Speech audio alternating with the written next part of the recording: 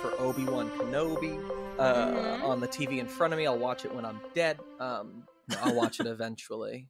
How's your morning been? Good. Had coffee. I am watching a show right now that you want to just get into in the it? vein of Sopranos. No. I'm going to wait to talk about it until I'm done. Oh, okay. And I think I have 3 episodes left. I will talk about. I'm sure I'll be done by next week, if not tonight. So I will get to that next week. But I do have a few things to talk about. Yeah. I will get I'm going to do a optimistic take on a movie I didn't fully enjoy. That's really funny. Sorry. I think I know the movie. Yeah, I want to talk about it, but I'm only going to talk about the things that I enjoyed. Our guest can chime in about it when he comes in, because we saw this movie together, this cinematic experience. A24 presents. Yes, and I will say it's probably my least favorite A24 film, especially coming off of Everything Everywhere All the Time, All Together Now. So all together now. After that brilliant film, this movie, I'm just never going to say the name of it. This movie is not as high caliber. I'm kidding. This is enough foreshadowing. Good morning, good afternoon, good evening, and good night. No matter when you're listening, welcome to Poptimist, a pop culture breakdown show focused on optimism and liking things, I guess. I don't know. I just created it. It's me, your host, Billy. And who's that over there? It's my co-host. What's your name? I'm Dagny, the film Men. Let's get into it. What's the name of this film? Men. And there's one man. How do you spell that? No, there's two men. It's MXL. No, I'm kidding. It's called Men. MEN. I did not look up, I can't remember their names off the top of my head. Both actors and the husband in the movie. Hold on, he's helping me. This is cheating. You can't have Roy Keener, and it's fine. So he plays every man in the movie except for her husband, Jessie Buckley. My good things about the film, they're great. Both of them give great performances. The movie, visually beautiful. There's a scene in the tunnel that I thought was beautiful. And I will say, the way I described this, the beginning of the film, the first hour, I think, did a good job of capturing the uneasiness that women feel around men, which I expected from this movie. And I think they did a good job of the just, creepiness that men put off sometimes. And I enjoyed the first hour of the film, and then it got a little too weird for me, which I like weird. Yeah. But this had again, I'll let my guest speak about it as well, but the symbolism was a little out there to the point that we had to do research afterward, because we were like, what was the purpose of this movie? But if you like body gore type horror, we have friends that enjoyed it. I don't know. It was interesting. That's what I'll say. I glanced briefly. It was interesting. I glanced briefly at the user reviews on IMDb, and they are all over the place. I saw a 4-star review. I saw a couple of 7-star reviews. I saw one 10-star review where they were like, "This movie fucking rules," and I was like, I don't know.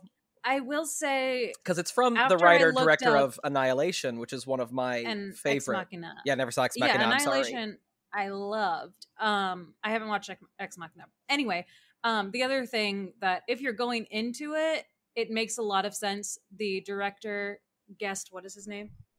The director? Alex Garland. Thank you. So he said that a lot of inspiration for the monster was from Attack on Titan, which makes a lot of sense once you see the monster in his full form. Gotcha. It's uneasy. Okay, the other two things that I really enjoyed, I will just say, we don't talk about music that much, but Harry Styles' new album, I've listened to a lot. It's very good. I'm not even a huge Harry Styles gal. Maybe I am now, but the new album, Harry's House, very good. Is it the one with the song that goes? Yes. Yes. Great. Which is a great song. Song of the summer, maybe. Probably, honestly. Summer starts by the time this podcast comes out. It's Pride Month. Yeah. Oh, happy Pride. Happy Pride. To the gay. Hello, gay. Hi, gay. So Harry's House, great. I specifically love that his main interview to promote the album was in Home and Gardens magazine. Good for if you him. haven't looked up the That's spread, so it's great. It's very funny, and his outfits are great. So check that out. And last thing, I have to talk about a show. Yeah, a show that, and then the episode's over. Was I watched We Crashed, and I've been trying to force everybody I know to watch it. I know you can bleep his name, Jared Leto. I'm just kidding. He gives a good performance, but I will say the strongest performance was from the queen herself, Anne Hathaway. Sorry, princess herself. She's not queen yet, of Genovia. But yeah, we'll get a Princess Diaries 3 one day if we're lucky. I think so. It's been in the talks for a long time, and yeah, that would be great. But We Crashed. I highly recommend it. I had a really great time. I didn't know anything about WeWork until I watched this show. For some reason, I thought, I mean, it is still up and running, but I didn't realize that this original CEO was a little bit of a madman and crazy. But the best way I can describe Jared Leto is like a really good impression of Tommy Wiseau. That's the accent that he's kind of doing. But apparently exactly. I've seen interviews now with the actual guy, and at the end of the last episode, they show a little clip of him doing an interview. And Jared Leto is pretty spot on. It's just it's an interesting accent. But Anne Hathaway, my God, gives such a good performance. Everything she does is very good. And I showed you my favorite moment of the entire. I recorded my TV and sent you you did, where she put the tissue over her eyes to suck up her tears before they fall. Yeah, insane. She starts to cry, but no tears fall to mess up her eye makeup. She just holds a tissue, lets the tears soak into it, and you see them soak into it. And then her face changes to this "let's fuck shit up," and then she does. She becomes brand marketing agent, whatever her title is. Anyway, so those are my things. Do your things. I talked too long. My things. I just had a birthday. Oh yeah, happy late birthday! Thank you for saying it again. Our guests get just golf clapped. I hope you can hear that. And not to brag, I got a PlayStation 5. Finally, I know. What a dream come true. What a treat, what a dream. And my sister, I can't remember her name, she got me she got me a video game called Deathloop that I'm obsessed with. I'm going to talk about Deathloop, baby. Do it. Exciting. So Deathloop is from Arcane Studios, who made both of the Dishonored games, which I'm obsessed with. This is kind of in the spirit of Dishonored. It's a first-person action shooter sword fight thing. But the basic premise is you play as Colt, who is a man stuck in a time loop. The whole vibe is very 1960s Mod Squad, bright colors, pop art. Colt himself gets a few like powers, like you can do like short distance teleports and like telekinesis, fun stuff just to goof around, and then a bunch of weird guns, which is great. And basically you're on an island with a bunch of people who set up this time loop, and every day the time loop restarts. But you learn very quickly that the only one who is aware of the time loop is Colt. Everyone else thinks it's the first day every day. So they all do the same things. So you can go like, and so basically the game is set up.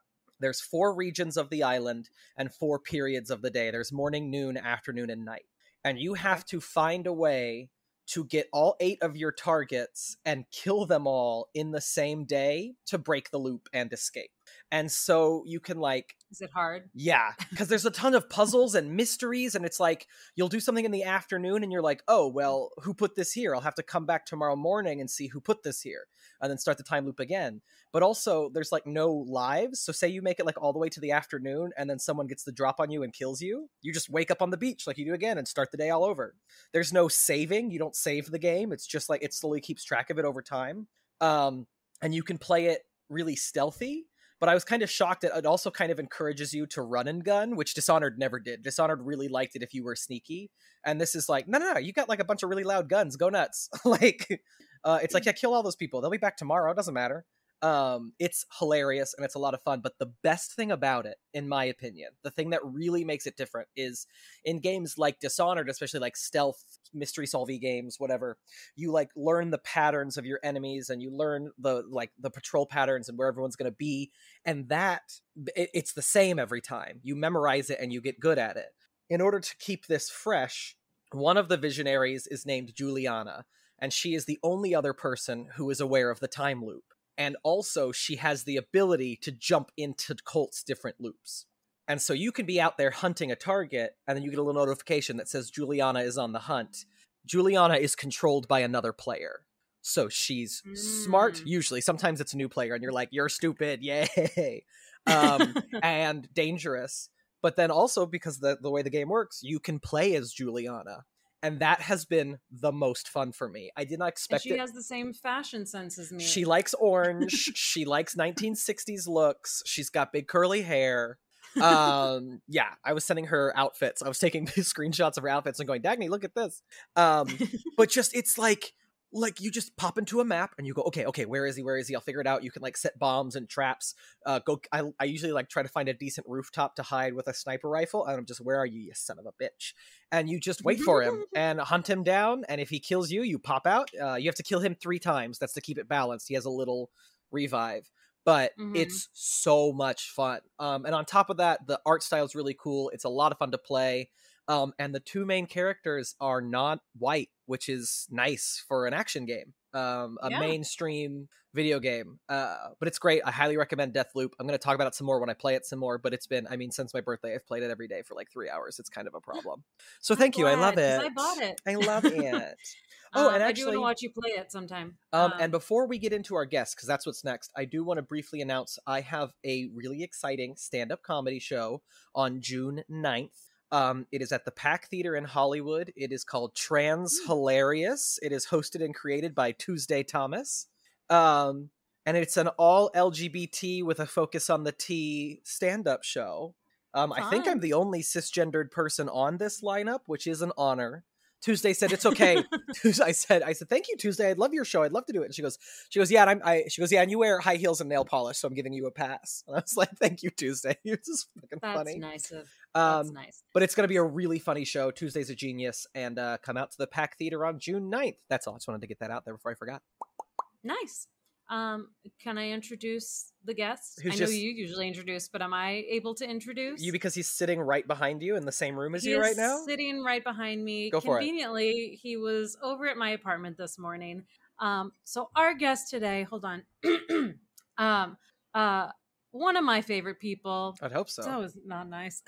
Anyway, writer, filmmaker, fight choreographer, handsome man, certified fresh boyfriend.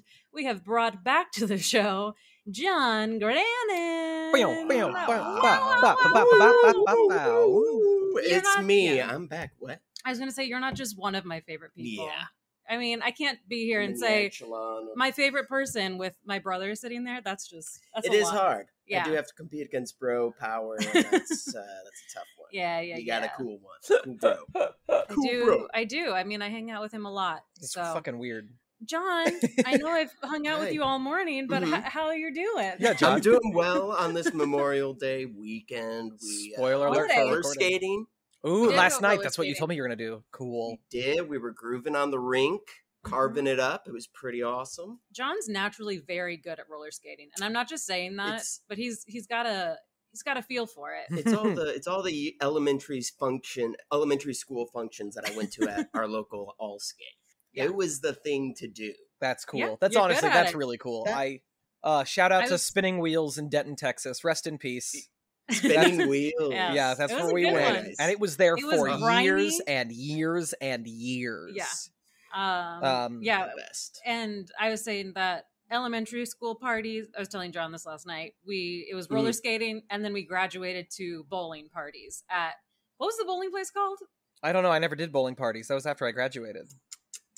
You missed out on the Are you talking about main event? No, there was a bowling alley in Denton, close to the mall. Yeah, it's changed names like 6 times. Doesn't matter. But that's where as we got older, it was cooler to go to bowling parties. More adult. Yeah. But I need anybody living in LA that wants to be an entrepreneur and start a roller rink with me.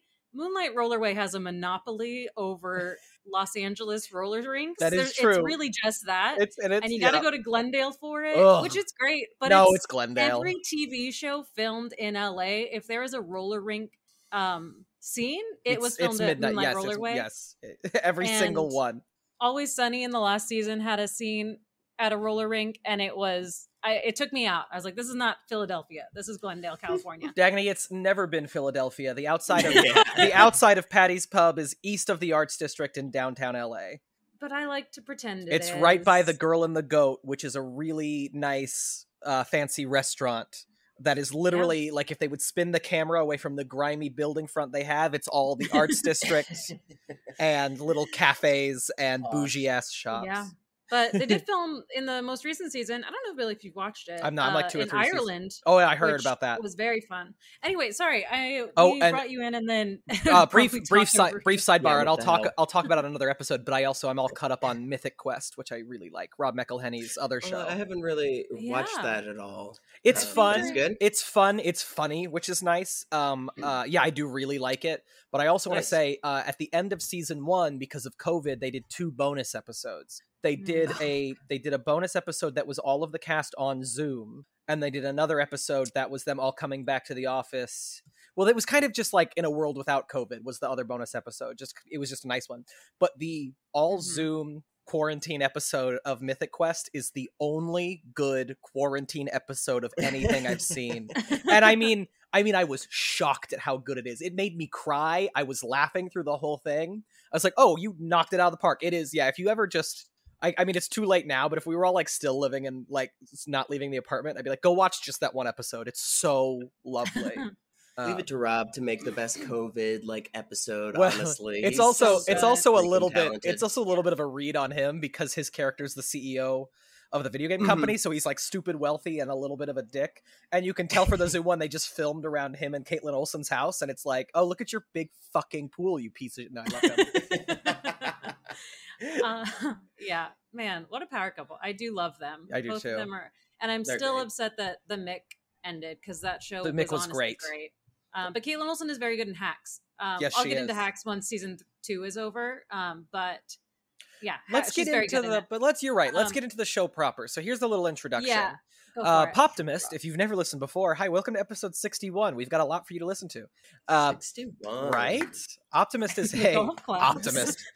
Optimist. Poptimist is a play on the word optimist. And Poptimist, the podcast, is a pop culture breakdown show focused on liking things. Basically, we have a guest come in with a surprise topic, and we hope that topic is either something obscure or something widely regarded as bad by the general public. And then we'll have our guests tell us why they like it so much. Billy, I do have to tell you, I do know the topic. Okay, which I know episode canceled. But no. I think the way I should have cut myself off earlier on the beginning because I think this episode might run a little long.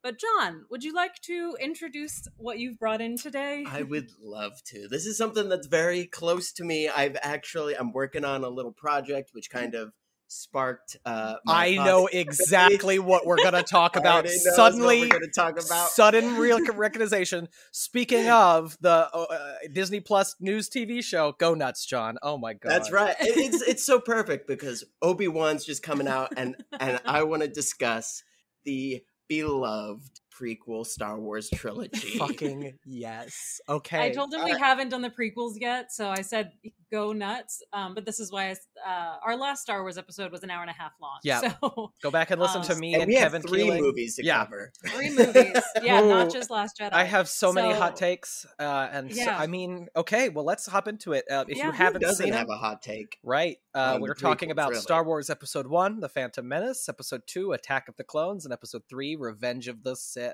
Right off the bat, do you have a favorite? No. Yeah, I would say Revenge of the Sith is probably the favorite.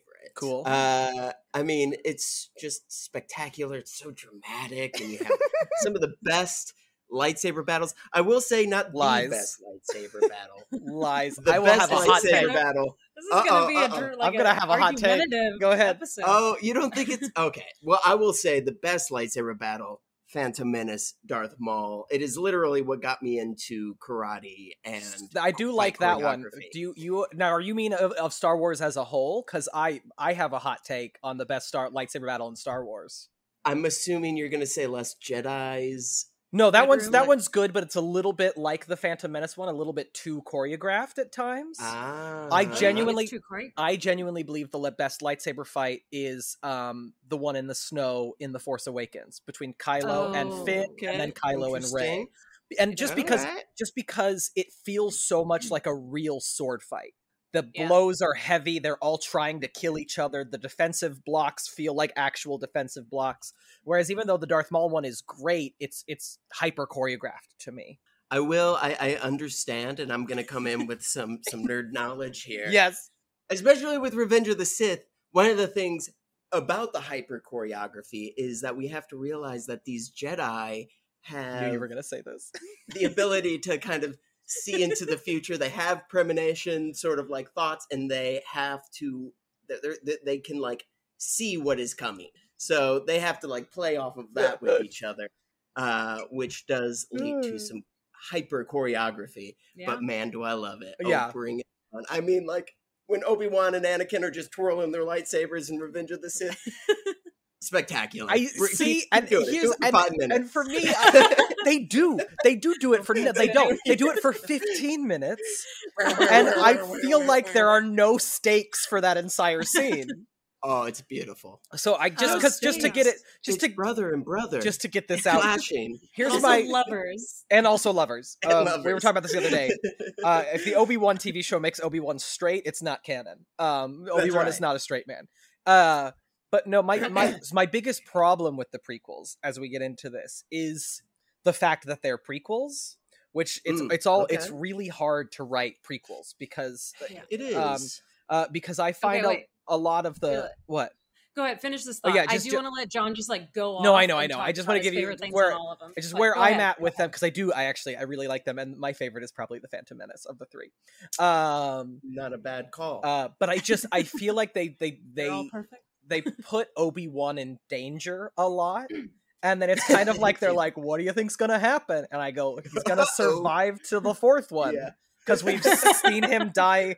Like, even when these movies came out, the originals were already 25, 30 years old. And so every time they're like, Obi-Wan's in danger, it's like, all right, we have a 10-minute chase sequence where we're supposed to worry about Obi-Wan the whole time. I'm not worried. I'm not worried. It is very difficult to do that. And I will say that, that's the difficulty with any prequel. Yes. I mean, we're kind of seeing that with, you mentioned you're watching Better Call Saul, which also like has the same sort of like a bit of the same problem where I'm like, there are some stakes that are happening that I'm like, this is like anything that's like set up with Gus or anything. I'm like, oh, Gus is going to be fine. Oh, Mike's going to be fine. Yeah, all the characters that we've seen die in Breaking Bad, we know they have to make it to the end. Mm-hmm. And so at least by the later seasons, they've done a really great job of like subverting expectations. I mean, it's almost like because Gus is such a villain in Breaking Bad, and he's still an evil son of a bitch in Better Call Saul, but more often we're like rooting for him. And they make like the other cartel really evil, and it's like, okay, we're going back and forth, we're playing with things. How do I feel? Yeah. So that is certainly difficult. But I'm gonna step on my little pedestal. Yeah, go for it. I'm so excited into it. One, I'm a huge fan of tragedies. I'm a huge fan of Darth Vader. Yeah. So watching the trajectory of his fall to the Sith. Yes. Love it. Love it, love it, love it, love it, love it. Just so dramatic, so to the point of being melodramatic, which bring it on, like honestly. Space opera, like hitting all those notes. Absolutely spectacular. Yeah. I will also say, just in terms of like, and obviously the original trilogy is the best trilogy. I'm going to only kind of compare prequel and sequel stuff here, where I just think overarching trilogy, the prequel trilogy has a through line, and it sticks to that through line, and we see this trajectory of the fall of the Jedi Order and the fall of the Republic and the rise of the Empire. Keep your thoughts to yourself, Billy. Right, he's right. Think the new sequel trilogy, we had different visionaries coming at it, and every single time they came in, it was like sort of this back and forth. Yes. It was like, okay, JJ sets up Force Awakens. Rian Johnson is like, screw that, I'm making my movie. And then JJ comes back with the third one, and he's like, screw you, Rain, I'm making my movie again. And so we have this like weird trilogy of just like no cohesion between the through line of the stories. I guess. Yeah, no, there is a little bit, but it's why I'm gonna be upset for the rest of my life. Like in the sequel trilogy, there are I genuinely believe The Force Awakens and The Last Jedi are better movies than any of the prequel movies. But as a trilogy, because The Rise of Skywalker is such a fucking mess, it makes the whole trilogy as a whole hot garbage. It makes no sense. It goes nowhere. Yeah. The ninth film doesn't serve, even though I do believe Last Jedi serves The Force Awakens in a really good way. The Last Jedi doesn't even like serve The Force Awakens. Like, it doesn't even acknowledge the other J.J. Abrams movie. Yeah, well, it's just like he's Rand was just kind of like, oh, Snoke, don't like him, let's get rid of him. It's more interesting. It's all good choices. I think Last Jedi is the best of the sequel trilogy, and I know that's like kind of a hot take, which I find so surprising. But I digress. I met a guy at a guy at the bar I work at who has a podcast, and he's like 10 years older than me. I said 15 to be mean. And the phrase "real fan" came out of his mouth, and I had to bite my tongue because I was on the clock, but I just wanted to be like, look, you're a 45-year-old dude, and you just can't handle the fact that your childhood icon is as much of a fuck up as you are. And that's the thing. They don't like watching Luke Skywalker not be perfect. They don't like watching him not be the golden boy. And if he's not the golden boy, then the whole movie is bad. And then you can't even talk about how their misogyny paints their view of it. I never really got that at all, because I was like, people change over the years. People are not always... And that was something that I enjoyed. Like, we do see Luke as this like young, ambitious, like, character. Hero. And then to see that, I thought it was refreshing and nice. But anyway, I agree. Let's go back to the prequels. Ice cream man back out there. I love that you can hear that. It's literally the guy pushing the cart by my apartment. When we dog sat, he walked past us, and it's loud. And I literally was like, you know what? It's such a nice day. I'll leave the windows cracked for the podcast, and I have failed again. So honk honk. No, it's great. That's him. Great. He's saying, Billy. Maybe the listeners won't hear. He's honking to say, Billy, stop talking about The Last Jedi. Get back to the prequels. Okay.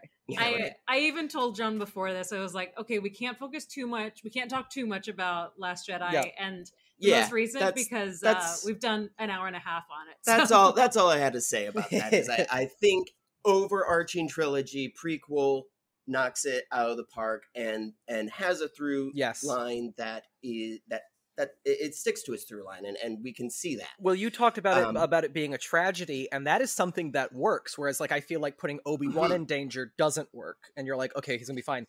The fact that we know Anakin is going to fall does work, because every time something good happens, you're like, buddy. You say Anakin falling, I feel like he rises to his truest potential. You just love that he murdered all those kids. Yeah, you're really into that scene. Fuck those kids. I'm kidding, sorry. Master Skywalker. Okay, keep going. I say we begin long ago in a galaxy far, far away with Phantom Menace. Hell yeah. Look, I get it. There's things that are wrong with it. Very political. Yes. Talking about trade embargoes right from the get-go. Yep.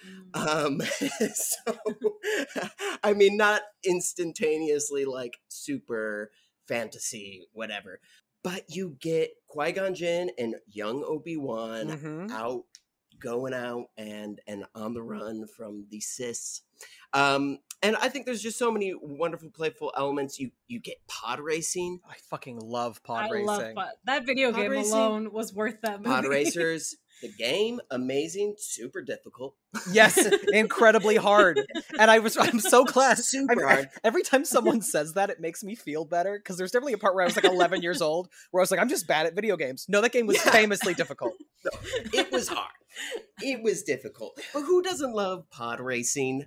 It's just such a I could. That was the spectacle of that there first to be film. Like a pod racing like miniseries or just movie. Yeah, solely about the Tatooine pod racing scene. They should adapt. They should adapt the N64 game into a feature-length film where they do different circuits on different planets. I'm on board. John has this on like a lot of things though, because he wants like a Quidditch specific movie. I want a Quidditch Harry Potter movie, and it's like Rocky, but it's with this fantasy sport. Like, who wouldn't want to watch? I would like Quidditch movie. I would like to watch it where it's the first time America wins the Quidditch World Cup. They're like a big show. It'd be like if we ever won the FIFA World Cup. We're like good at soccer for the first time ever. It would be. Yeah, it's like the American. What is it? Livermore school just dog shit Quidditch team, and then this one kid comes in and he's like, "Guys, we can do it. This is the one." And it's Timothée Chalamet. And he leads Dagny, the team to the Quidditch World Cup. It's Tom Holland. Dagny, get out. He's British. How dare you? He's not allowed to play an American. Oh, I'm so sorry. I forget. He's more American. I'm kidding. His accent's good. It's Zendaya. How dare you? I would watch that. I'm sorry, I said her name wrong. Zendaya in a Quidditch movie? Hell yeah. Yeah, that's what I'd watch. That's what I'd watch. She'd kill it. She's like, what position does she play? Oh, she's the seeker. Is she a seeker? And she's this young, she's this young witch from Detroit, and she's got. I like it already. Hey, you're speaking she's, to my Muggle-born family. Yeah, we could do a whole. It'd be great. It'd be amazing. Anyway, I think Pod Racing as its own TV show. Bring it on, like Speed Racer. But I love Speed. That's a great movie too. Hot take. We should do a Speed Racer episode. All right, keep going. Speed Racer. I talked about it last night. Bizarrely, we'll get it. We'll talk about it. It's a great movie. It is. And then we get one of the collective moments in Star Wars history where everybody's mind was blown. With Darth Maul coming out with the double lightsaber. Oh, I also love the fact that they don't give it to us the first time. Like when he ambushes Qui-Gon on Tatooine, he only ignites one side. Mm-hmm. Oh, amazing. And then that reveal, spectacular. I just, like I said, I mean, that fight scene is what inspired me to start training in karate. And like a lot of people are like, oh, was it like Jackie Chan or was it blah, blah, blah? I'm like, no, it was Phantom of the Menace. or Phantom Menace, Obi-Wan, Darth Maul fight scene. When he told my dad, I was like, I have to be Darth Maul, and he was like, well, he's probably a black belt in karate, and I was like, sign me up. Yeah, because he's also Toad in the first X-Men movie, and he's done like a lot of stunt work. Oh yeah, he's an incredible stunt performer. My favorite thing in that fight, and I don't know what to call the mood. I don't know what to call the move. Other than he does like a tour jeté over the lightsaber as he spins it underneath butterfly twist. That's it, the butterfly twist. I learned how to do the butterfly twist. Ray Park is his name. Ray Park. I did learn how to do the butterfly twist because of that movie. It's so spectacular, and there's so much aggression and just like passion within it. Qui-Gon's just been stabbed. Obi-Wan's like blocked by that like red. I have to tell you this, Dagny. Do you remember? John's going to convince you by the end of this episode that they're the best. Well, I want to know. That's my goal. If you remember seeing the Phantom Menace in theaters for my birthday, do you remember what happened? Isn't this when Mom and Dad were like, "What have they done to Star Wars?" No, that was the third one. That was Revenge of the Sith. No, I can't. Oh yeah, I can't walk down there like this. This ruined it. What happened? Let's see if Dagny remembers this. This was back in 1999 when movie theaters still had film reels.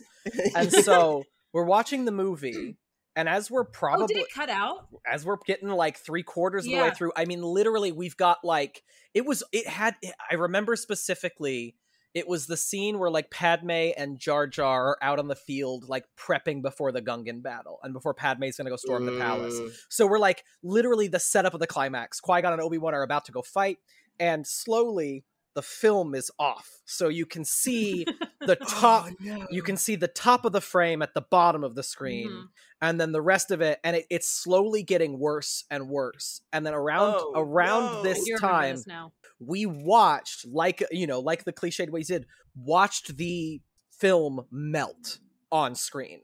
So like a little orange hole appeared, and then it got really big really fast and just was gone. And we were like, and it was my birthday. It always came out in May. That's crazy. So this was like my birthday. One of my birthday things was we're going to go see the new Star Wars.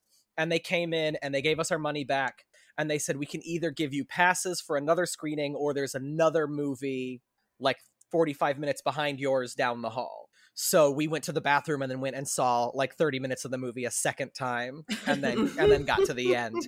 But I will never forget that. And that also might have been honestly one of the last times I saw a new movie on film and not digitally projected. Yeah. Which is crazy. That's interesting to think about. Right? Yeah, that's interesting to think about. Yeah. I'm not sure which. Yeah, because that would have probably been mine as well. I also think Attack of the Clones was the last VHS we bought before switching to DVDs. I do remember Revenge of the Sith being like one of the first DVDs me buying. I do know Harry Potter was the first DVD. Is this a myth? Hold on. Last VHS movie. Okay, it's on. There was a rumor in my head that I just invented right now that Attack of the Clones was the last VHS produced, but it was not. Oh Lordy. Yeah. What? Oh well, I mean that. There's so much I could talk about Phantom Menace. We have to get to the other movies, but like I was saying, the passion, within that fight with Obi-Wan and Darth Maul, absolutely amazing. Ewan McGregor is so good. Qui-Gon Jinn, Liam Neeson, amazing. And I do want to just point out, I do realize it's not a great element of the film, which is Jar Jar, obviously. You want to hear my hot take? You want to hear my hot take on Jar Jar Binks? You like him? I don't know if I like him. I think he's a little too cartoony. I think they could have refined the characterization more. But totally, he has the Jabba the Hutt was in my brain. That's Sorry, funny. Jar Jar is delightful. Yes. I love Jar Jar. Jar Jar has the best written arc of any character in The Phantom Menace. He grows the most. He learns the most. He becomes a better person by the end. He's a freaking politician. Like he's got the best arc. He's got the best arc of any character. Gungan would go on to Bumbling Gungan. Can that be the name of the episode? Bumbling Gungan. That's funny. Bumbling. That's a good. But I do want to just point out. I think talking about toxic audiences or fandoms. I mean, Ahmed Best, who played him, went through some really serious stuff. People were to awful. The point of suicide, which is attempted suicide. He's still alive. Yeah. But I mean, just very, very sad. And I didn't realize because when I was a kid, I didn't care. I didn't have much thought on Jar Jar. I was just like, oh yeah, he was like a silly little side character, or whatever. And it wasn't until I had gotten older that I realized it was so bad. So, guys, they're just movies. Okay? Yep. That's what I've always said about Star movies. Wars. Is I was like, it's a fun space movie, and I know people. That's what I go to Star Wars movies. Yeah. That's why I love. I enjoyed Rogue One. I enjoyed Solo because I'm there for space adventure, and I don't need deeper, super, and gritty meanings or storylines. It's fun. You can dislike something. You can dislike Jar Jar. That's fine. But going to the point of just annihilating somebody's life and destroying it is not okay. Nope. Not fun. Anyway, that pertains to drag queens as well. Be nice to drag queens online because Drag Race fans are I say in quotation marks, are horrendous. Oh, does it get pretty brutal? Yes. Oh, people are assholes to queens that have a personality, honestly. Yeah. Anyway, don't want to get too far into that, but be nice on the internet. Yeah. So we get Phantom Menace, and me as a child, I loved it. I did too. I loved Phantom gobble Menace. it up. I loved Phantom Menace. I'm going to be a pilot. What is that line? I love it. When he's talking to Natalie Portman. Oh, gosh. I'm a pilot. I'm a pilot. I love that kid. Even though he's not the one an angel? That's what I was trying to think of. Are you an angel? So he's apparently, I think he's not him. Someone in the first movie is a teacher now of some sort. And apparently on the first day of class says, you get 5 minutes to ask me about Star Wars, and then you can never bring it up again. I don't remember if it's him or somebody else, but... That's amazing. It's Ewan McGregor. Ewan McGregor is a and can we talk about how I didn't even realize for years and years, but not only do we have the incomparable Natalie Portman, but also we have her body double played by Keira Knightley. Keira Knightley. I thought they were the same person for the longest time. Even after there's the reveal that they are doubles. As a kid, I was like, no, but they just had her play the double so that we, the audience, would believe it. That's what I thought. 100%. Yes. And then absolutely. And then someone was like, I remember too, I was like, people were like, and she looks like Keira Knightley. I was like, no, she doesn't. And then someone was like, well, she played the body double in Phantom Menace. I said, no, that was just Natalie Portman twice. And then I had to Google it 15 years later, like an idiot. Yeah. It is nuts. Let's talk about the costuming real fast. Incredible. I mean, Padme's costuming, always good. Yeah, that's like why those we're gonna big go bells that hang from her hair in Phantom Menace. Yeah, so good. I want to gong those. You know what I'm doing? Well, I love because they did this with the original trilogy too, where they just take different cultures and mix mash them and then put them in space, and you get these dramatic, glamorous, extravagant outfits, and they're so good. My only costuming critique are the Jedi robes. Because they don't... I'd wear a Jedi robe. Well, yes, but they don't make any sense. They don't make any sense. Because they all dress like Obi-Wan in the original trilogy. Because he's the only Jedi we know. And the only reason Obi-Wan dressed like that was because he lived in the desert and was trying to stay cool. And so it's weird that all the Jedi dress like Lawrence of Arabia because they're just referencing Obi-Wan in the future. They shouldn't dress like that. It doesn't make any sense. That's why Luke's outfit in episode 6 is the best. Where the black jumpsuit. Primo, the black? Yeah. Yeah, it's a good look. It's a good look, for sure. But yeah, I didn't like the decision, or I don't like that they're like, and the Jedi all dressed like they just came out of the sand in Dune. And I'm like, okay. But they're like monks, you know? I know. I don't see a problem with it. They are, very, very tranquil, very monk, hooded, priest-like individuals. So that's why I have no problem with that. That's my hot take. Their own. There's nothing wrong with these films in John's eyes. Oh no, there's definitely wrong things, and we're about to get into one, which is Attack of the Clones. There we go. One of the first movies for me to like watch come out of the theater and be like, I don't know if I liked that. Yeah. And for the longest time, didn't really like it. I was like, wow. I still think it's probably the weakest of the prequel gene. Yes. But we do get a lot of like really awesome stuff. I love the opening sequence. I love the assassin. The assassin chase is great. Awesome, yeah. Flying through Coruscant. We were talking about the fight yesterday that I really enjoy in that. The Coliseum fight. Mm-hmm, the gladiator battle at the end. Which apparently is not well loved, but it was one of my favorites. I thought it was super fun. What's not well loved? The gladiator fight? Yeah, didn't you say yesterday it's not considered that great? Oh, no, I was saying I think the movie...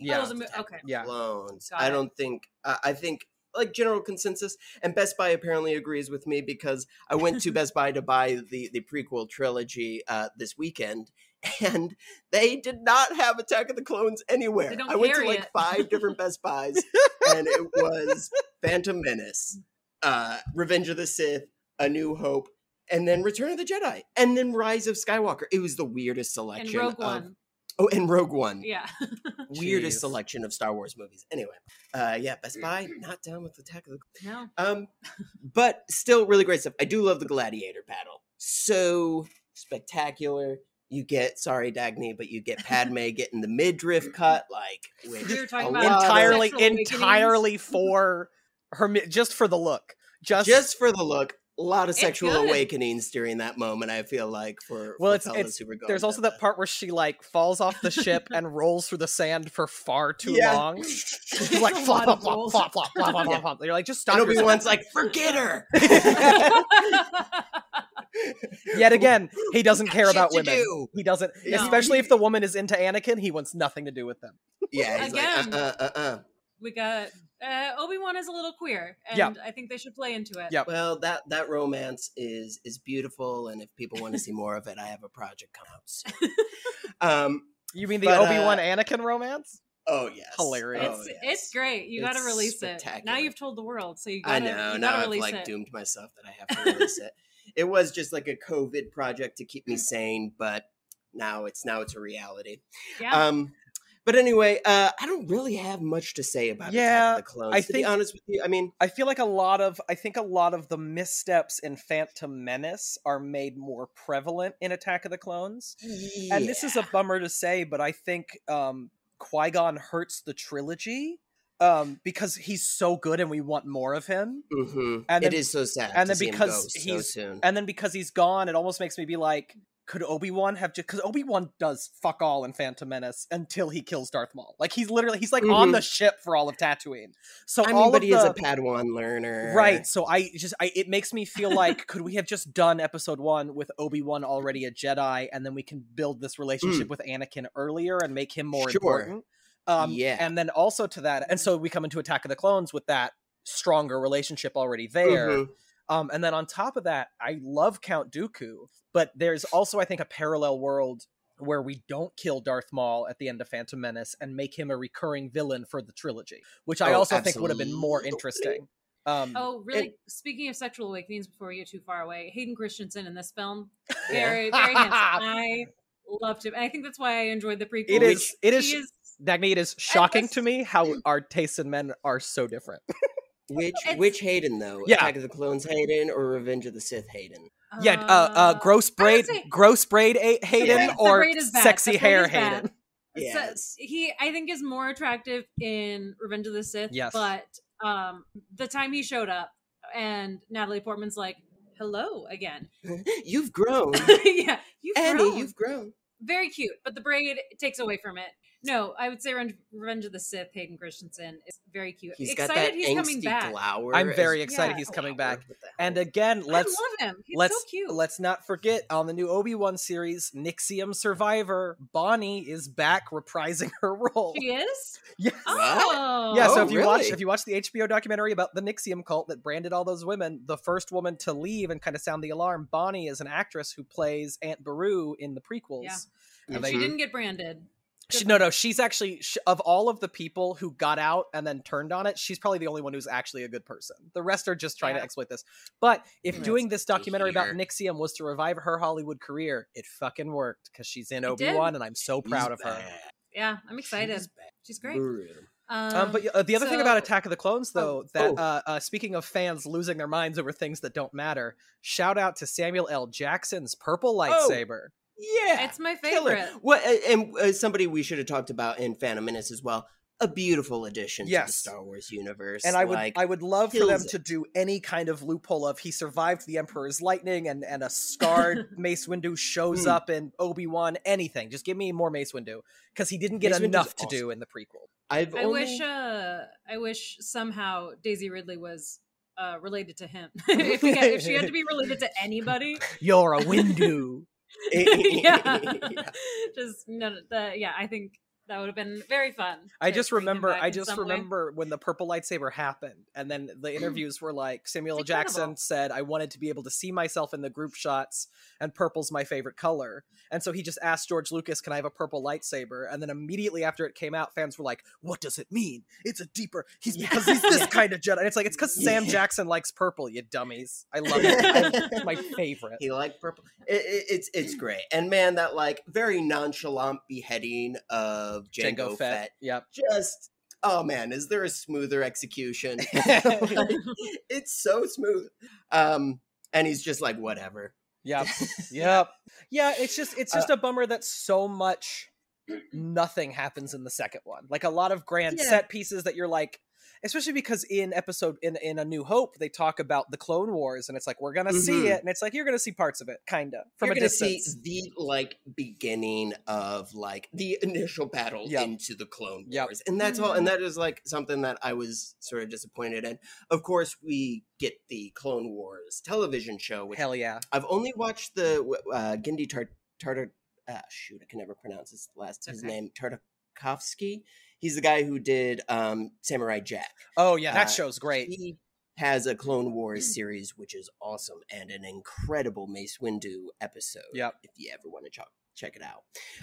But that is, that's all I kind of like saw of the Clone Wars. So would have loved for Attack of the Clones to be a little more Clone Wars heavy. Yes.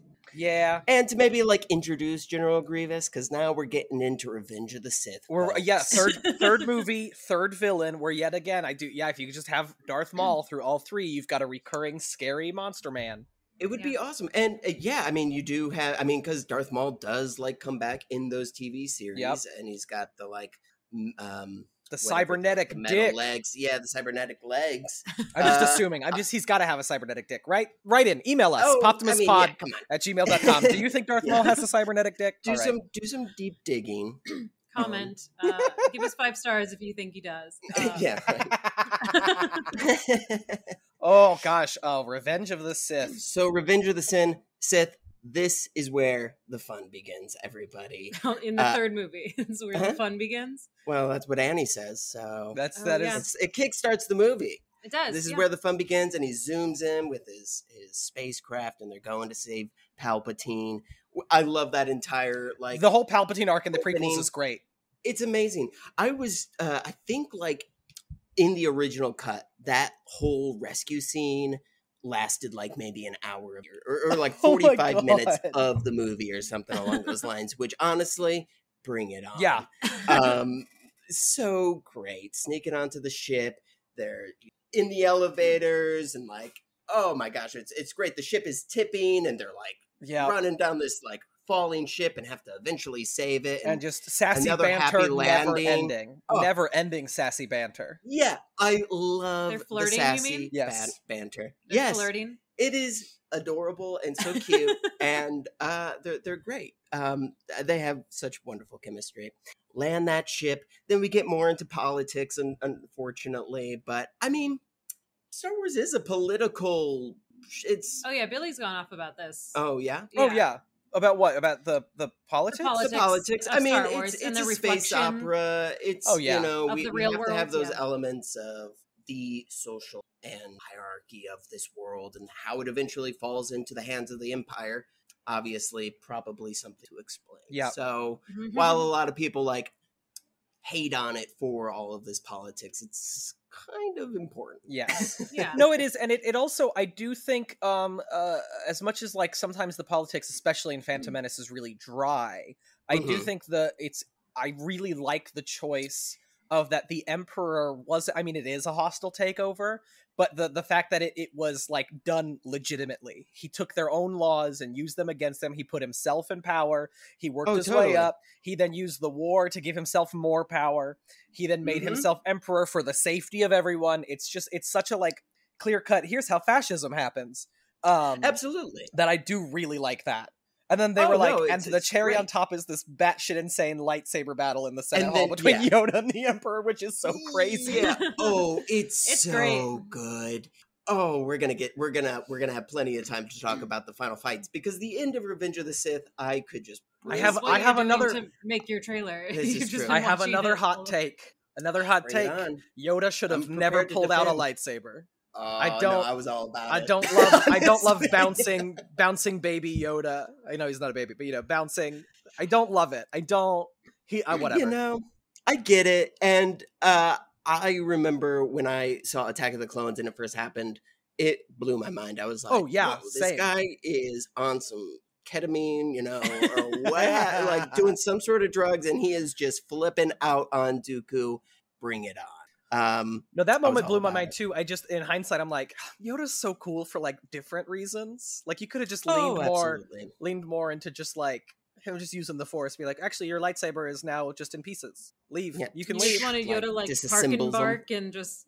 And I am telling you, I'm not going. Just a park and bark experience or performance, but it wouldn't be nearly as exciting. No, you know what? It's fine. I'm done. Him bouncing everywhere was very fun. It's it's something. You have a little ball, a little goofy little green ball jumping all over the walls. He's a master Jedi, but we get Did some I offend iconic. You by calling him a bouncy green ball. That's essentially what he is. I mean, you kind of nailed it on the head as to what that fight is. Yeah. But you get all sorts of classic lines in Revenge of the Sith. This is where the fun begins. Another happy landing. So uncivilized. I mean, does it get any better? No, not really. It doesn't, John. You know what? We go to Yupatao.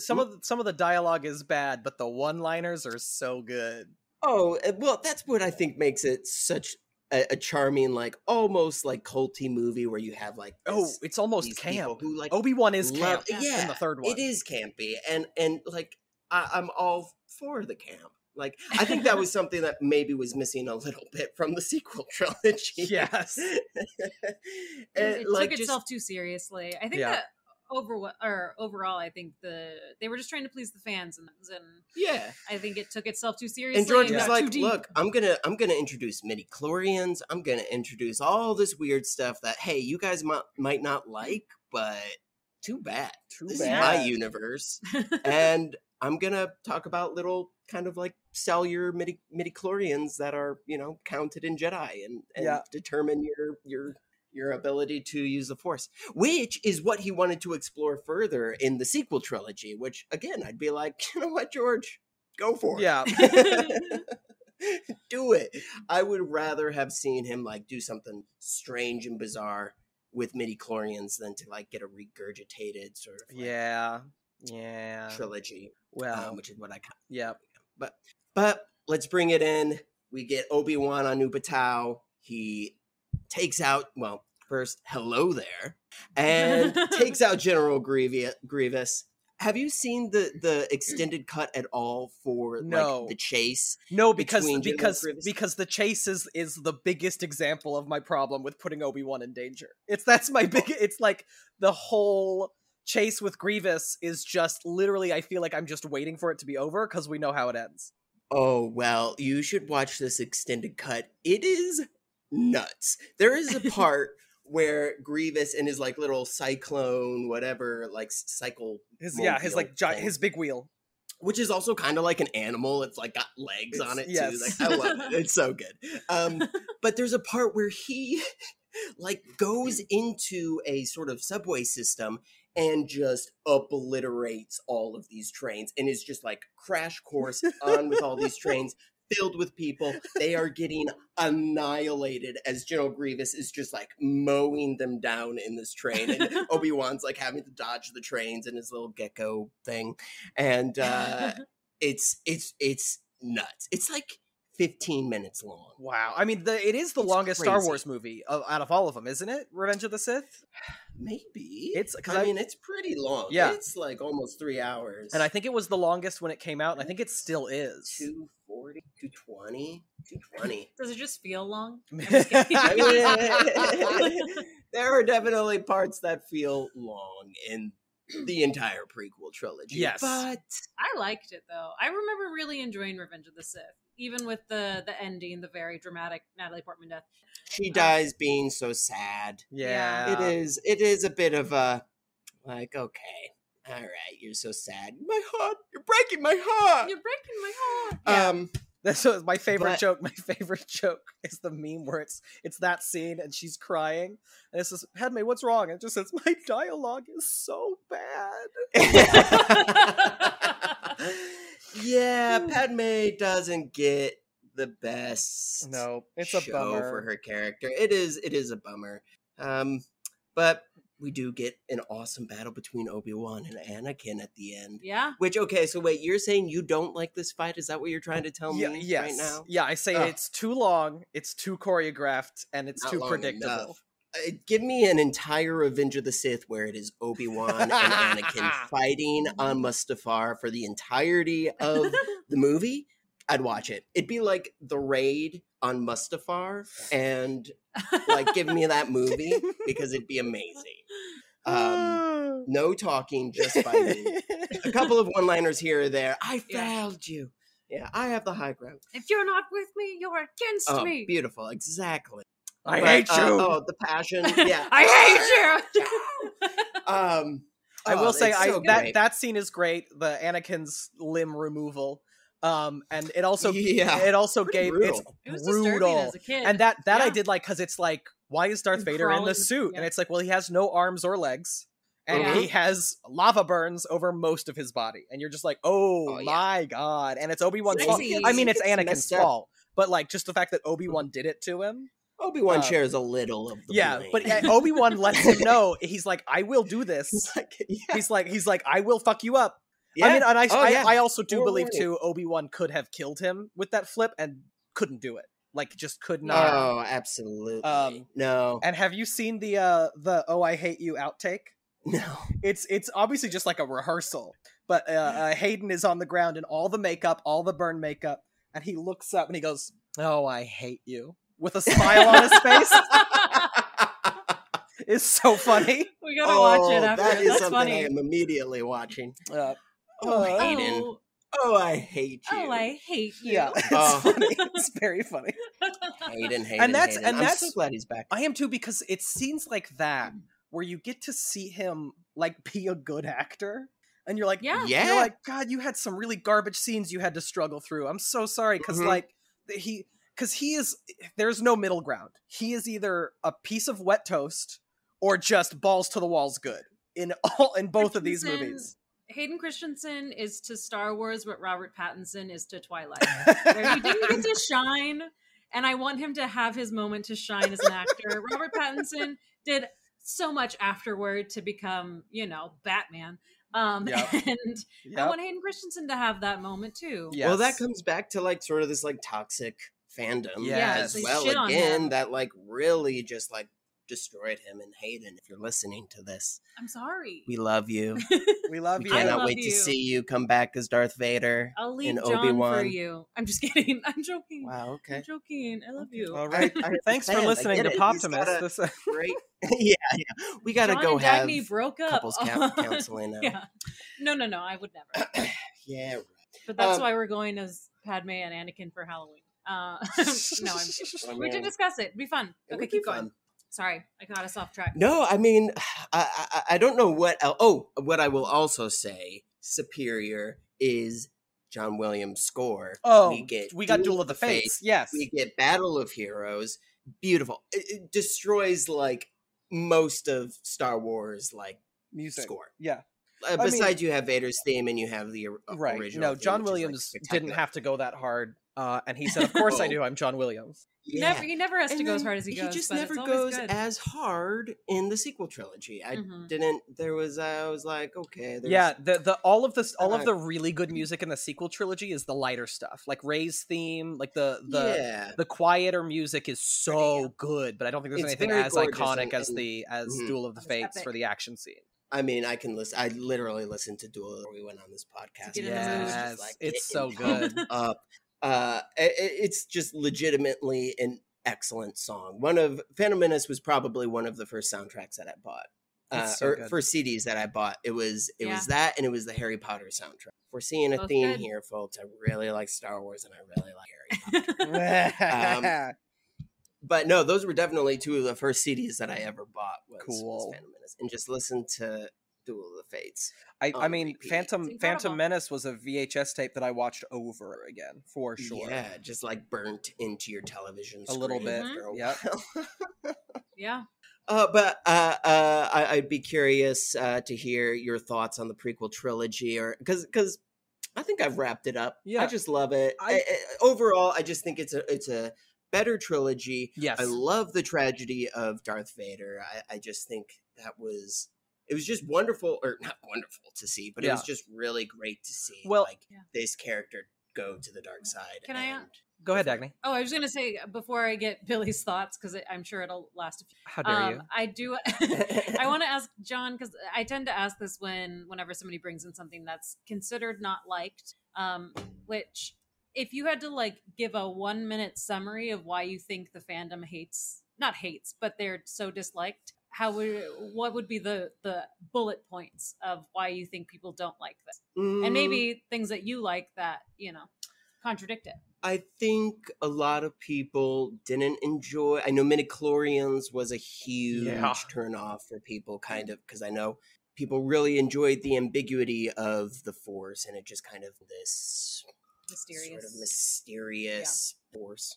Use that word again, but and then George kind of comes in and he's like, no, there is a science to the Force, and it is this thing that's kind of like in your blood that people have higher levels of or lower levels of. We can kind of gauge your Force ability based off the midichlorians. I know that was a huge kind of big thing.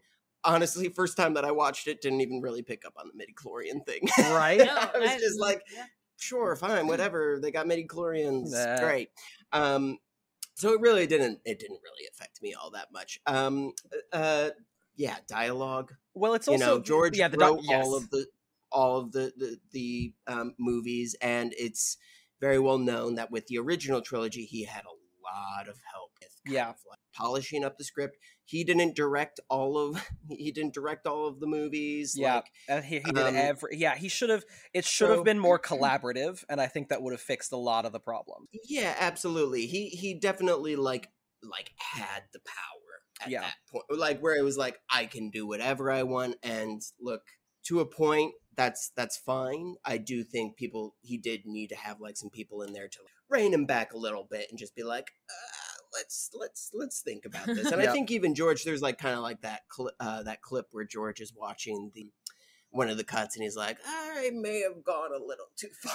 It's like so one of the things that the movies do is that the tone gets a little off because he likes to have multiple climaxes happening at once. Mm-hmm. And so as much as I have talked about how much I like it, one of the problems with Phantom Menace is that immediately after Qui-Gon dies, and it's like devastating and shocking, we cut back to Annie being a little goofball blowing up the ship, and he's like, we were like watching a child have the time of his life. What does this button do? And then we cut right back to like Liam Neeson bleeding out on the floor, and it's like, there's 3 movies happening right now, and I don't know how to feel. It gets a little overbearing, for sure. Yeah, but it's absolutely in like this like Greek myth sense. This trilogy works really well, as it almost feels like you're watching you're not watching the actual story, you're watching a retelling of the story. Like, once upon a time, there was a boy named Anakin, and he was a big dick, and we're going to explain how we got there. Yeah. Let me tell you the story. A dramatic reenactment. Yeah. And there's just a couple of, like, technical things that are irritating. Like, one of my biggest qualms is it's so green screen heavy that the actors don't know the scale of the space they're in. And the biggest problem is in the third one. They finally realize Palpatine's the bad guy. And Anakin goes to Mace Windu. And he's like, Palpatine's the bad guy. And Mace Windu's like, let's go get him. There's no time to waste. And they are in this massive hallway with like 50-foot ceilings.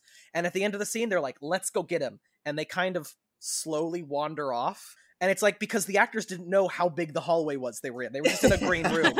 And if they would have been told like, oh, hey, by the way, this is like a really big hallway, they would like have moved faster. And it just, there's like a disconnect at times between what the actors are doing and the space they're in. It also happens in the confrontation with Grievous with Obi-Wan, where Grievous pulls out 4 lightsabers for the first time. And you're like, oh, fuck yeah, 4 lightsabers. And then he spins them all really close to Obi-Wan's face. And Obi-Wan doesn't even flinch. And it's because Ewan McGregor was not told how close he was to Grievous or what Grievous was doing. They were just like, he pulls out lightsabers and you stand there to face him down. And so Grievous like could have just cut Obi-Wan's head off, and he just stands there and he's like, thanks for spinning Grievous those. Is too showy. Yeah. So it's kind of, it's little things like that where it's like, this could have been cleaned up. We could have had like someone to go, hey, George, reevaluate this. Maybe do a little, tweaking here and there. So, I mean, like, it's by no means a perfect trilogy. It's definitely has its faults, and that is fine, in my opinion. I still find them very enjoyable. I go back to them, like, fairly often and just have a grand old time watching my boys lightsaber battle. I just think it gets a little too much hate. Give it another go. There's also a culture of hating popular things in the early 2000s that Star Wars definitely fell into, and it was like, so it's honestly, it almost feels like the reaction to Star Wars, both the prequels and the sequels, is kind of where this podcast came from, because so much of the culture of like red letter media picking apart every single piece of the Star Wars movie, the YouTube channel Everything Wrong with So and So in 7 minutes, the movie plot holes, all of these like YouTubes that are just exist to be like, I couldn't make a movie if my life depended on it, but let me pick apart yours. But let me just and like of like to like a weirdly nitty gritty level where I'm like kind of dumb. He came around the corner on his right foot, but when we cut to the other camera, he's on his left foot, and it's like, fuck off. Like, that's shut up. I know I love this because I also think Star Wars is more fun if you don't fight it. And that's why I like them. And it's almost like it's this fantasy sci-fi world where like things aren't real. Yes. It is wizards and knights in space. That is all we're doing. Yeah. And have a good time with it. And yes, I can talk about like how much I hate Rise of Skywalker because it fulfilled the promise of the first 2 movies, but it's also fundamentally bad filmmaking. Whereas the other ones are just messy. So I just can't get over that there is this last thing, that in the Rise of Skywalker there's a character that says twice, Rey, I have to tell you something. And then the movie ends without that ever being addressed. And it's like, why didn't we just cut the first 2 instances of him saying that? Because now we just go, did you even watch this movie before you released it? One of my favorite lines, I think it's Rise of Skywalker, and I would make fun of it so much, but there's a line that Oscar Isaac Poe Dameron gives, and he's like, we are the spark that ignites the flame. And I just think it's so funny. I would always be like, we are the spark that ignites the flame, that ignites the bonfire, that ignites the... I knew I was in for a rough ride when they had the audacity to call Laura Dern's desperate last-minute decision to hyperspeed through the other ship and save the last remaining rebels who hadn't been blown to smithereens yet as the Holdo maneuver. That won't work again. I was like, fuck you. Fuck all of you.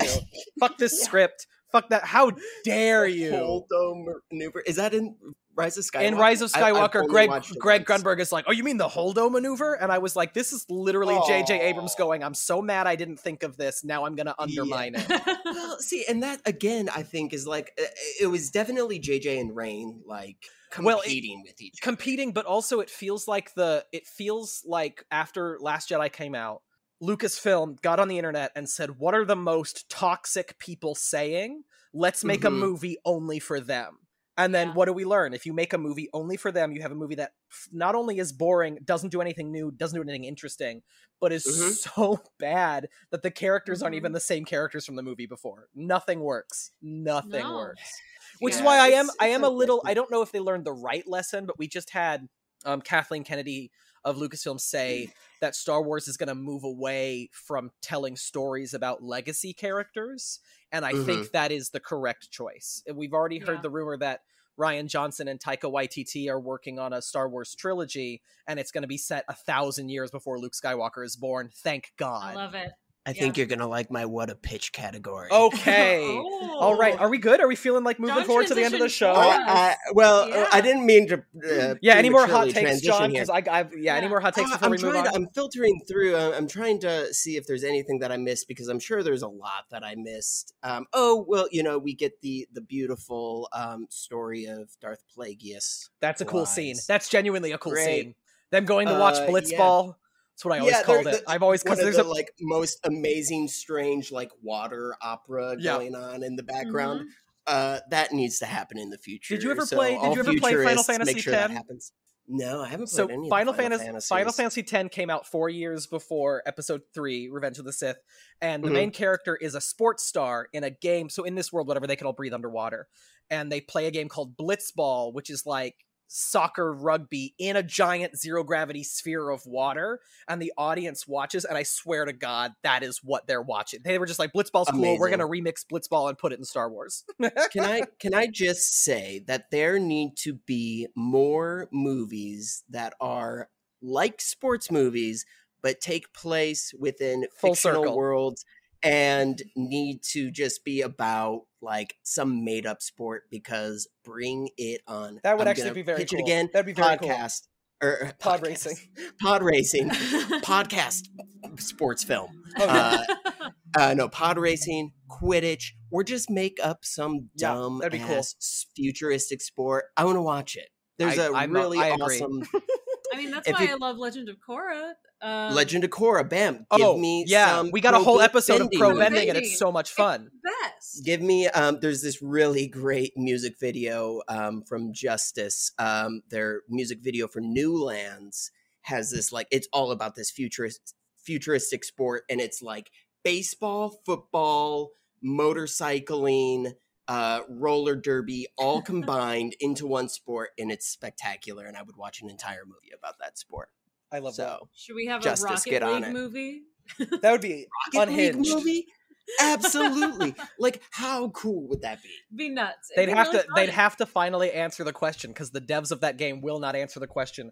Are these remote control cars, or are there drivers in them? And they just will not answer that question. Definitely. I think you got to have drivers in them. Absolutely. It's got to be NASCAR. Up the stakes. And I would watch a. What if it was like Ricky Bobby, but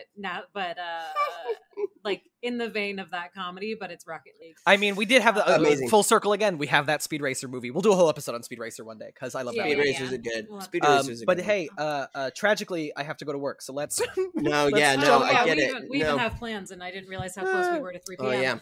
Oh yeah. So I'll let you guys do this. I already kind of really host. So we like to end. It'd be easiest if I go. Yeah, sure. We like to end the show with a little game we call What a Pitch, and What a Pitch is where our guest pitches us a prompt for a movie, TV show, video game, or zine, and we have 30 seconds to fill that prompt with whatever we can think of, and then our guest picks a winner. Dagny's gonna go first this week because why not? I'm gonna mute my headphones and mute myself. Easy. Go nuts. I'm muted, so I can't hear you. Go nuts. Excellent. So Billy's an idiot. Nope, he can't hear us. Okay, cool. Okay, so we're gonna do a little role play. I am Kathleen Kennedy, and you are Rain Johnson, and you get to pitch me the new Star Wars trilogy that has nothing legacy characters. It can't be Pod Racing the movie. It can't be? Okay, wait, hold on. I'm a monster. Sorry, who's Kathleen Kennedy? I'm so sorry. She is like kind of like head of LucasArts. Oh, she is? Okay. She's like, is the big. Okay. I mean, can we have a Samuel L. Jackson story? You tell me. The thing is, I don't know specifics enough about Star Wars to really speak super eloquently about. That's fine. You can if there's like a special element that you're like, I want to see a trilogy about this. Bring it on. Can we just? No, we can't read. Actually, you know what? Can I pull a character from the new ones? Sure. Yeah. No. This. Sure. I say that now I can't remember her name. Rose? Is that the character's name? Yes. I would love to see her sister and her, because one of the strongest parts I think of the new movies was the opening with her sister sacrificing herself. Am I making that up? No. That happened? That happens. Yeah. I would love to see their relationship and how they got to where they were, because I think that is a really good moment amongst maybe not the best film. But yeah, I think Rose, again, the fandom shit on her and they made her a smaller character because she wasn't well liked on fucking Reddit. And I think she's great and I think she has a lot of potential. So yeah, that was not a lot of details, but I would love to see, a female specific Star Wars film that explores their relationship as sisters and how they came to come back. Excellent. Billy. Okay, coming back. All right, I'm back. Okay, Sorry, here we go. I had to ask him a little. Yeah. That was way more than 30 seconds, but thank you. Yeah, my actual pitch was about 30 seconds. All right, let's get into it. Okay, here we go. What I said was we're going to do a little role play, and I am Kathleen Kennedy, and you are Rain Johnson, and you are pitching me the new Star Wars trilogy. Hey, Kathleen. Hi! That's sexist. I made the only interesting new interpretation of Star Wars since Empire Strikes Back. And I want to make a new trilogy, but I don't want to be bogged down by these shitty fans and the Skywalker saga. This is it. I mean, I think that's what he's doing. I think that's it. I mean, honestly, I would like to see an Old Republic movie because sorry to everyone, because the Knights of the Old Republic games are very good, but because they've now been on film, they don't have to be canon. And so we could have any interpretation of the Old Republic we wanted. And I think that would be very cool. I also think it would be fine if in 20 to 30 years we do another trilogy or another Star Wars movie with Daisy Ridley, and we can just be like, Luke, Leia, Han are dead, not talking about it, not doing that. Whole new interpretation, whole new anything. That would still be bogged down by nostalgia, though. I really think the Old Republic is the most interesting choice. Yeah. And I would like to see that. I would like to see, but I also would like, I know I'm all over the place. But in 30 seconds. I know, I'm so sorry. But I also would like to see like a Star Wars movie that doesn't have to be like Solo was just a heist film with Han Solo in it. And I think more genre films set in the Star Wars universe would be cool. Like I do, as like The Mandalorian is the samurai Old West movies. I would just like a heist film. I mean, like you said, I'd watch a pod wrestling movie. There's no right answer, but I just think moving away from tying everything to the Skywalkers and letting the universe breathe would be the most interesting choice. Okay. Billy McCartney, you just pitched 4 movies. Yeah, I was about to say, now you have to take those four ideas and choose one. Cool. We're gonna do a gay romp between two Jedis in the Old Republic falling in love and Being Best Friends, written by Taika Waititi, who secretly makes everything just a little bit gay. Starring Billy Eichner. Starring Billy McCartney. Starring me. Starring Billy How McCartney. Dare you? Yes. I'm in this movie. And I have a double-sided green or purple lightsaber. I haven't decided. We'll figure it out in post. Why not both? I mean, it's double-sided. Yeah. That just seems... that seems too much. I don't know if I like that. Too much. Well, John, you have to pick a winner. Now I have to choose. Yeah. I'm sorry, Dagny. It's okay. We can talk about this in couple counseling. But I am gonna go with Billy. It's okay. Love me some Old Republic. Yeah, I pulled a character from Billy. You'll listen to this, but I wanted to see a prequel with Rose and her sister and exploring how they got to the point where her sister sacrificed. Oh, that could be fun. That could be fun because they're very young, but they're a part of the rebellion. Yeah, Rose deserves better. Rose deserves better. And there's a lot. I mean, it definitely felt like they were building up for that story to be way bigger than it was, and that's again, like, I think where we see the conflicting visionaries, behind the series being like, I want to explore this, and they're like, too bad, I couldn't give a shit. Yeah, we're cutting that out, or what have you. Well, and I mean, and it's not a great look for Kathleen Kennedy or J.J. Abrams to be like, this one character was bullied off of social media because of how racist the fandom was. We're now going to cut the only lead Asian character in the history of Star Wars down to 90 seconds of screen time. Not a great look. Not a great look. No.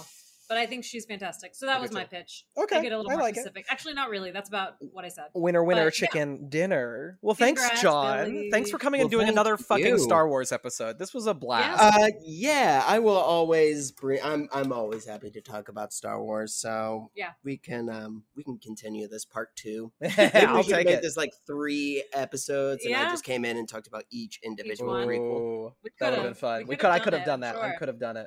I'm gonna kick it. Sorry. Well, hey, thank you for having me. Thanks for doing it, John. It was lovely as always. Yeah, I dragged him onto this as our guest today. I'm kidding. He actually volunteered, so he was ready to talk about these prequels. Yeah, I welcomed it with open arms, and I assumed you would be very receptive to it. But John, is there anything you'd like to promote? Is there anything I want to? You can promote Cut. Have people watch your short? Sure. If people want to see me get punched in the face, you can go on to YouTube and check out Butterfly Twist, right? I don't do a butterfly twist, no. Oh, but Steve there is there isn't a butterfly twist in this. No, I need to rewatch it. There are some flips, but I do fight choreography, and so I have a short on YouTube called Cut. You can watch me get punched in the face. It's a sort of action comedy. I'm also going to be coming out with another short that I just did some choreography for. Nice. With Jamie Costa, and that's very exciting. Excuse me. Jake Lewis was the director. Got to be a samurai for a little bit, which was super fun. And yeah, that's all I really got. Look out for a potential Star Wars related video. I've seen a rough cut, and it's so funny. So that might be coming out soon. Yeah, I can't wait. Now you have to do it. You've told. I know. Told the world. All right. Thank you, John, for coming over to my apartment. You were already here and just recording this with me instead of listening to me talk one-sided from the other room.